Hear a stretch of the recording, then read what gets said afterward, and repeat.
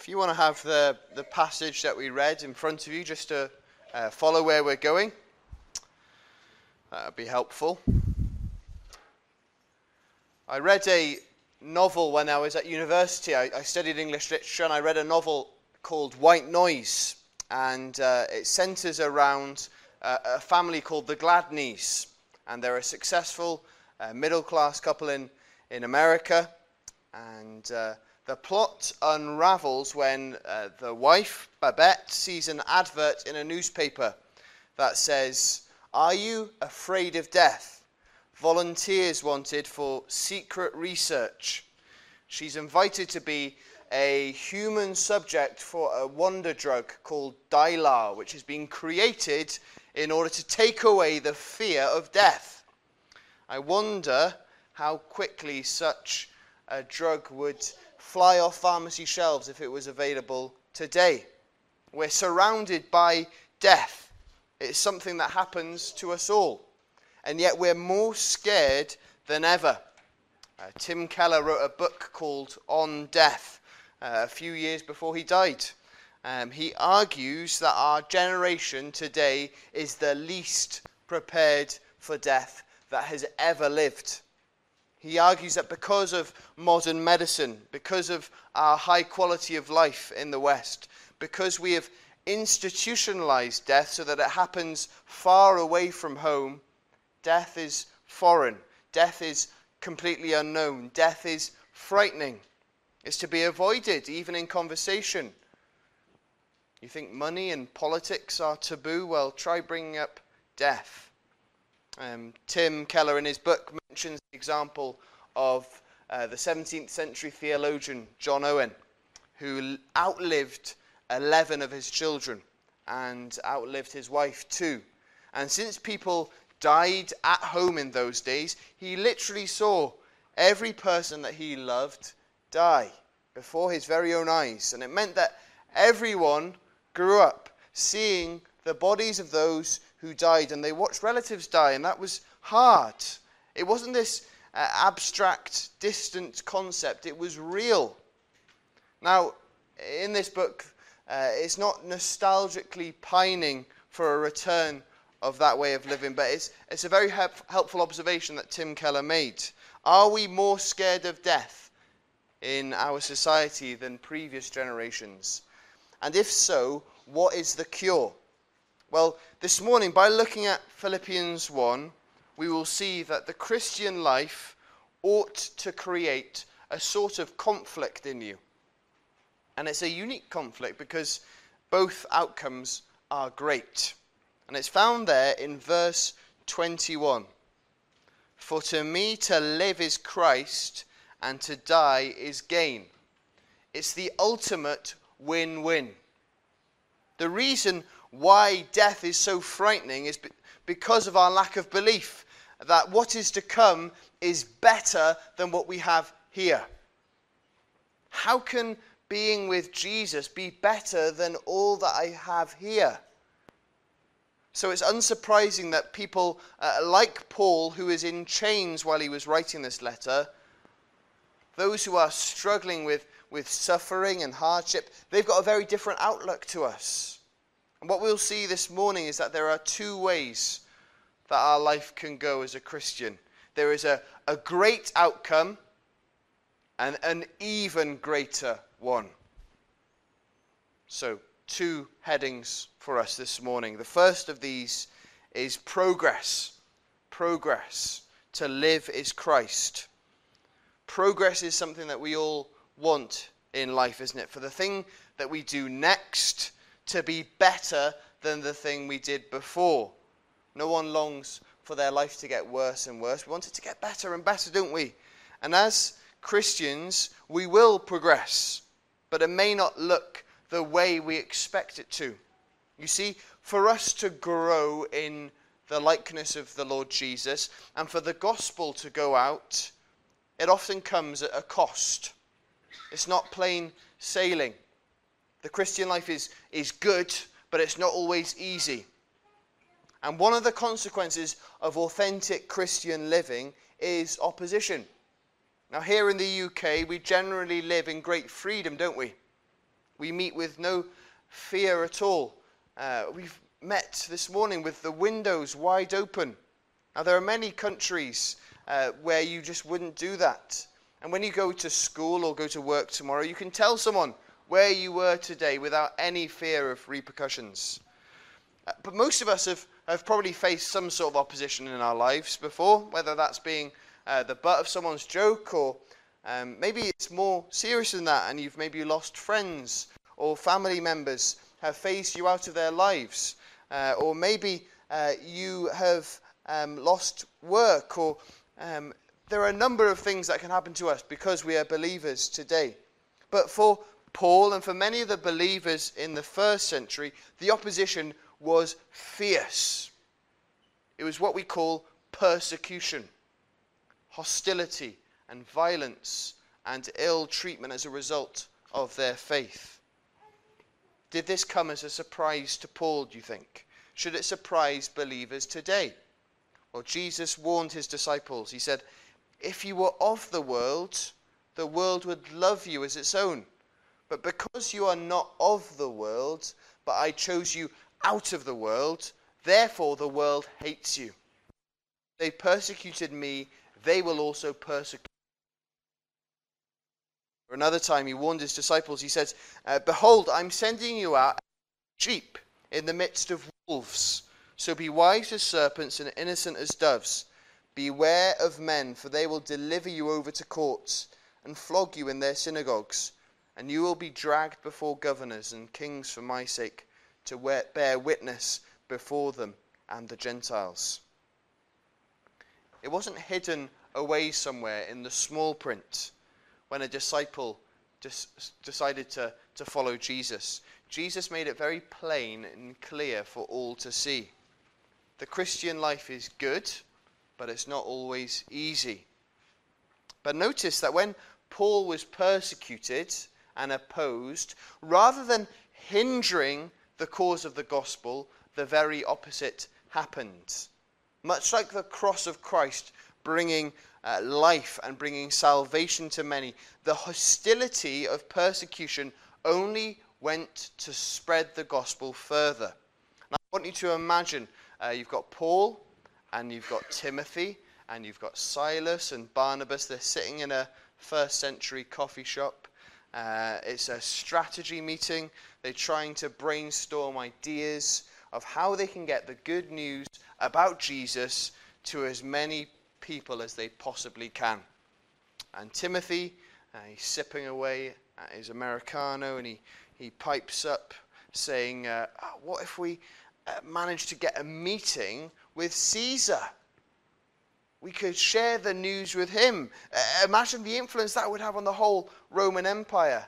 And Silas just laughs to himself. Oh, I love your optimism, Timothy, but you're being a bit naive.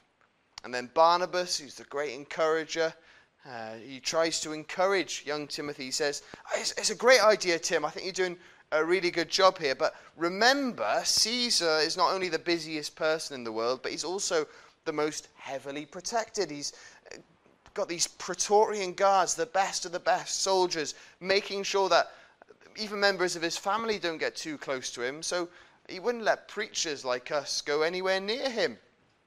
And Paul was there. He remained silent. He knew that if they kept living faithfully and preaching faithfully, that God would open doors. Now, I don't know if that's what happened. There probably wasn't a coffee shop back in those days. But fast forward to the subsequent arrest of Paul, and it may have seemed bleak to most.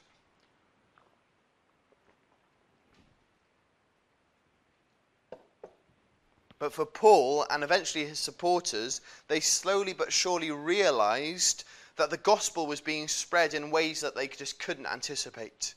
Look at verses 12 to 14 with me.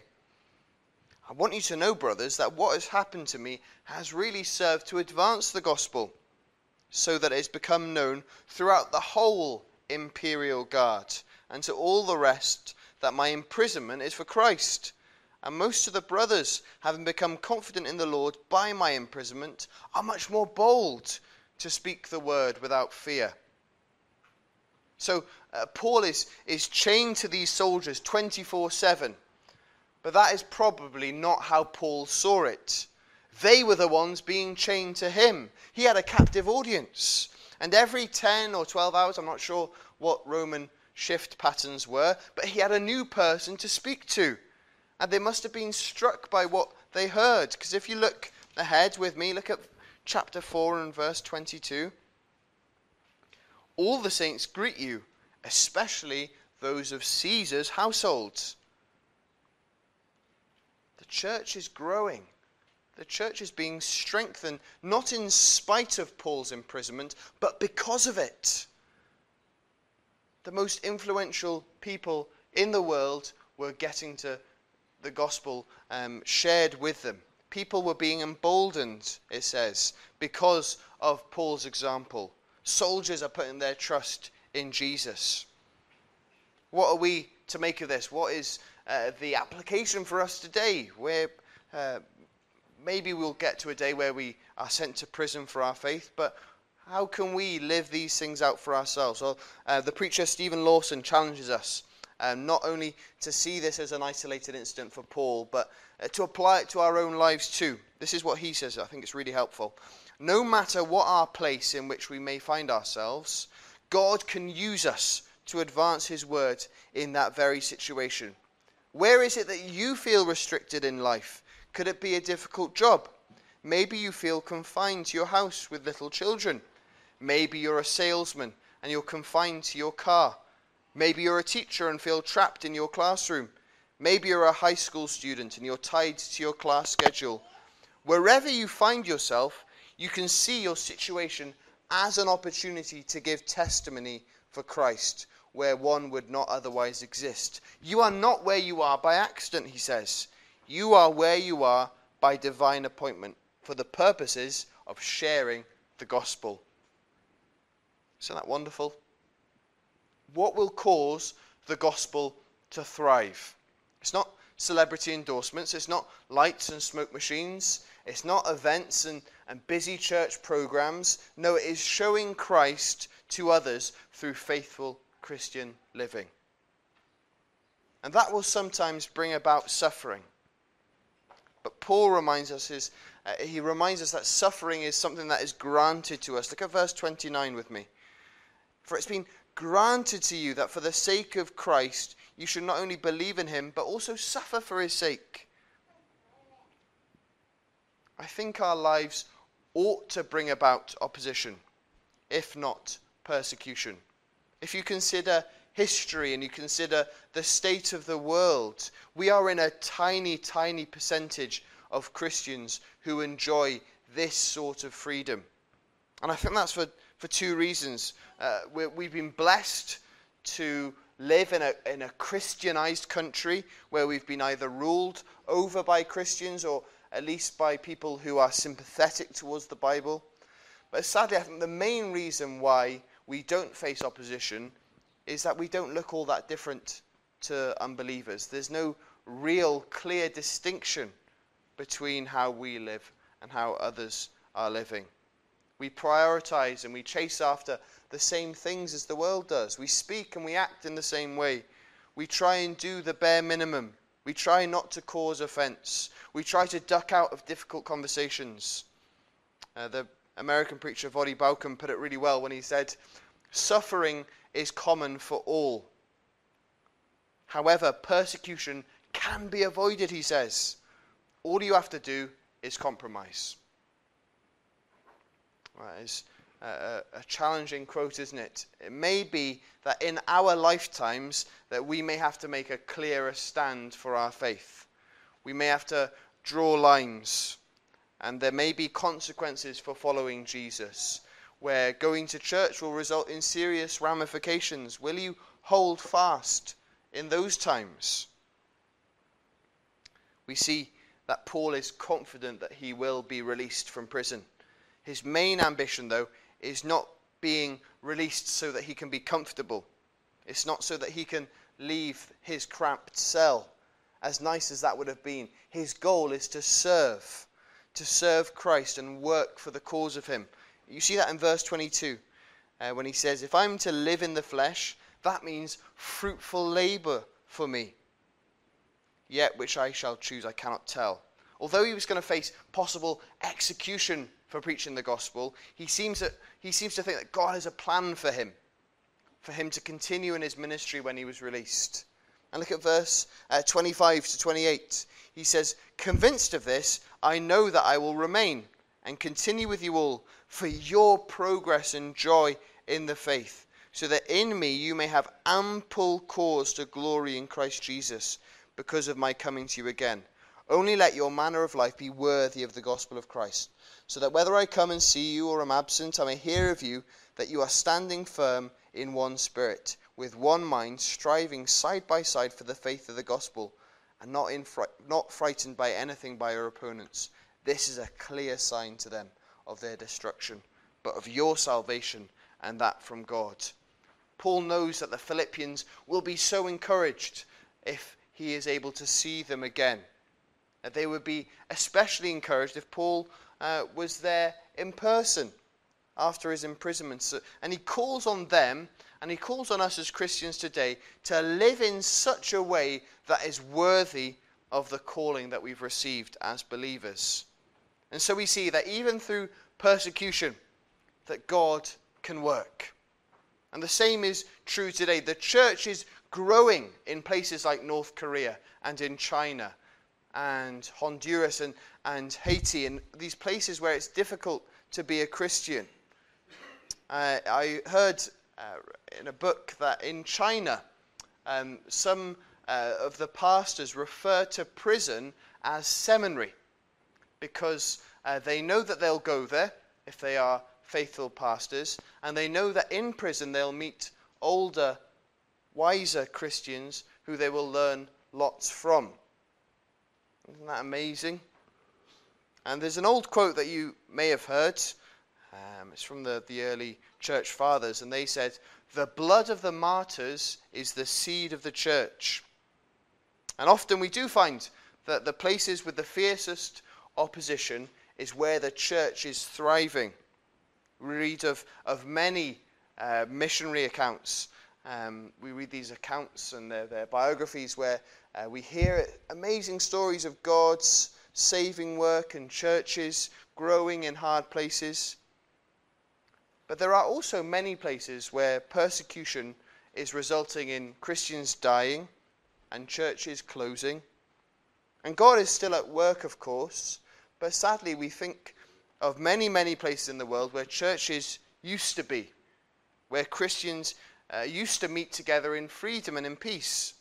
And those are the biographies that we don't read, and the stories that we don't hear. Those who are silenced, those churches which have been shut down.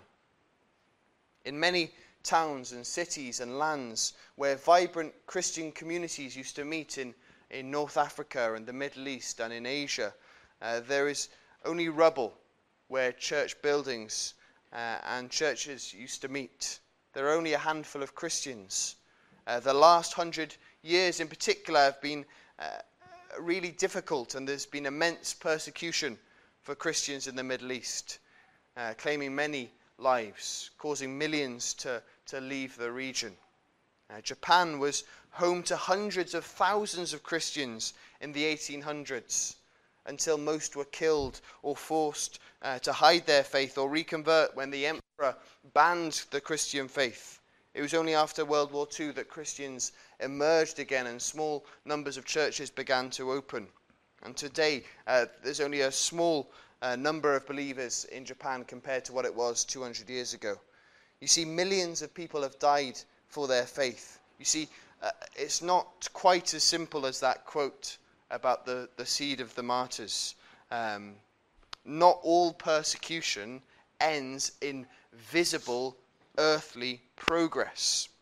Not all faithful preaching brings fruits of righteousness. But do not be discouraged. If persecution doesn't bring progress, it ends in promotion, which leads to our second heading: promotion. To die is gain. Promotion, to die is gain. A few weeks ago, the pioneering American missionary George Verwer passed away after a battle with cancer. And I was struck by something that he said in one of the final prayer letters that he wrote. He said, please do not pray for total healing, as I'm really looking forward to heaven. And he wasn't facing death because of his faith. He wasn't being persecuted, but he was someone who had a really healthy view of life and death. His hope was in spending eternity with Jesus rather than any life that he had built here. And that sort of thinking is really rare. The world is doing all that it can to put off death. Every once in a while you hear a news story about some sort of breakthrough that's been made by scientists in a lab somewhere, which will finally allow us to live that bit longer. Another step closer to conquering death. Earlier this year, a group of scientists at the University of California managed to expand and extend the lifespan of a cell of yeast by 82%, and said there's no reason why we can't do this to human cells. The article that was writing about this said, we are born, we age, we die. So goes the story of humanity. However, this familiar progression could be shaken up by enormous advances in genetics that have opened up new windows into the underlying biological mechanisms that cause us to age, raising the possibility that they could be rewired to extend our lifespans. They've extended bread's lifespan, but yeah, whether it can work in humans, we'll remain to see. My point is that people are so frightened by the prospect of death that the most exciting and the biggest scientific breakthroughs are the ones who promise to extend our lives, to stave off this stench of death. Now, we absolutely should be saddened by death. Jesus' reaction to Lazarus, his good friend's death, shows us that it's proper and right. It's right for us to grieve the death of those that we love, for us to be angered by the way in which sin has cut life short, how it interrupts and how it separates. But our call this morning is not to be filled with dread. Our deaths, if we are believers, bring about the greatest promotion there is. The struggling sports team longs to be promoted to the top league. It's fantastic that Notts County were promoted, wasn't it? And other teams as well. But every sports team doesn't long to stay in that league. They long to be promoted to higher things. If you're in the working world, the employee at the bottom of the ladder longs to be promoted. It would mean a better life. And a Christian ought to long to be promoted to a higher glory. As much as Paul knew how much progress could be made in life, the help he could be to the Philippians and other Christians, what he longed for most was to be with Jesus. And the only way he was going to be with Jesus was to die. And so we see this conflict within Paul. And look at verse 20. As it is my eager expectation and hope that I will not be at all ashamed, but that with full courage, now as always, Christ will be honored in my body, whether by life or by death. For to me to live is Christ, and to die is gain. If I am to live in the flesh, that means fruitful labor for me. Yet which I shall choose, I cannot tell. There is so much conflict here. If I live, great. More people get to hear about Jesus. If I die, even better.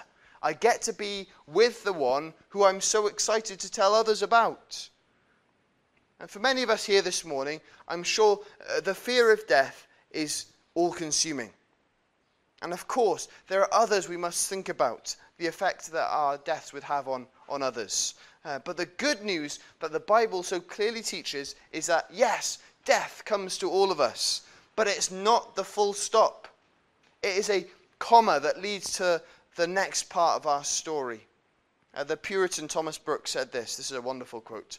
A Christian knows that death shall be the funeral of all his sins, his sorrows, his afflictions, his frustrations, his oppressions, his persecutions, he knows that death shall be the resurrection of all his hopes, his joys, his delights, his comforts, his contentments.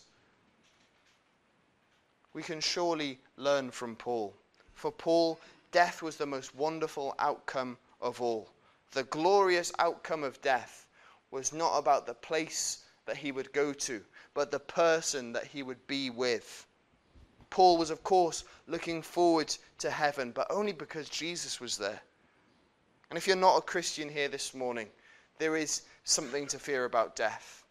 There is something to fear about death, because it's not this gentle turning off of the light. It's not ceasing to exist. Dying without knowing Jesus as our Savior is something awful to happen. Jesus said this, "Do not fear those who kill the body but cannot kill the soul. Rather fear him who can destroy both soul and body in hell." Jesus is saying this, the only thing that is worthy of our worry and our fear is Judgment Day. To stand before God with the long list of all the things that we have done wrong, that is a terrifying thought. But if you've put your trust in Jesus,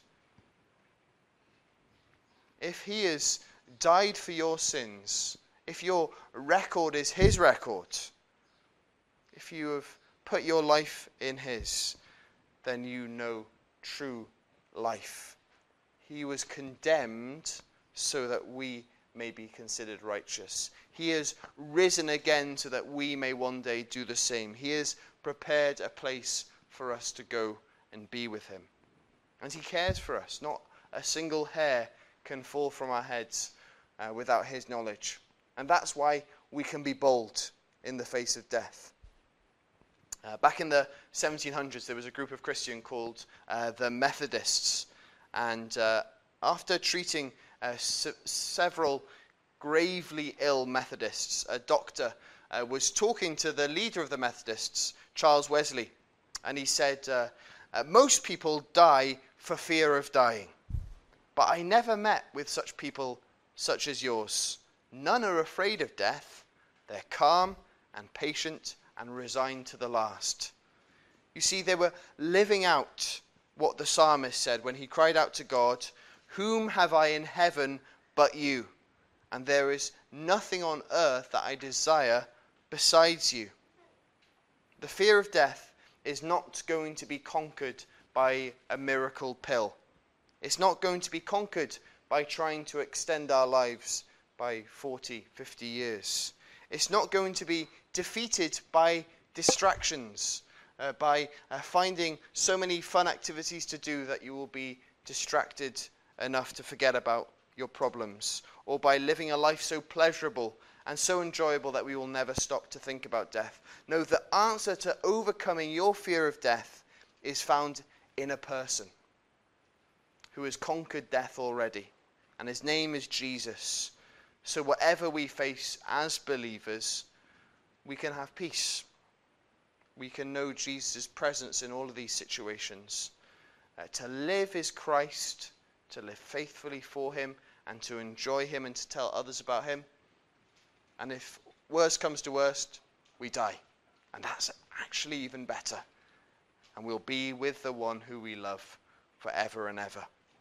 What an amazing confidence that we can have